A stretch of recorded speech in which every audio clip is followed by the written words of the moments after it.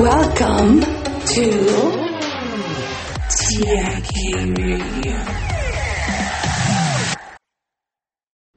The brightness of a star is measured on a scale of magnitude. The astrologer Hipparchus conceived for the first time in the year 150 after Christ.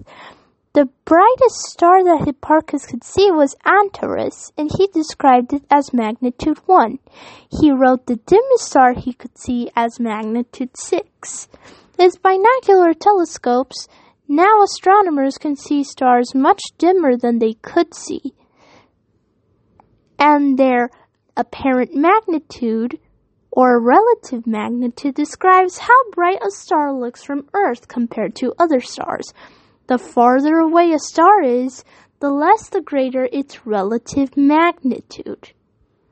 Bye-bye. And until the next live, TIK Radio.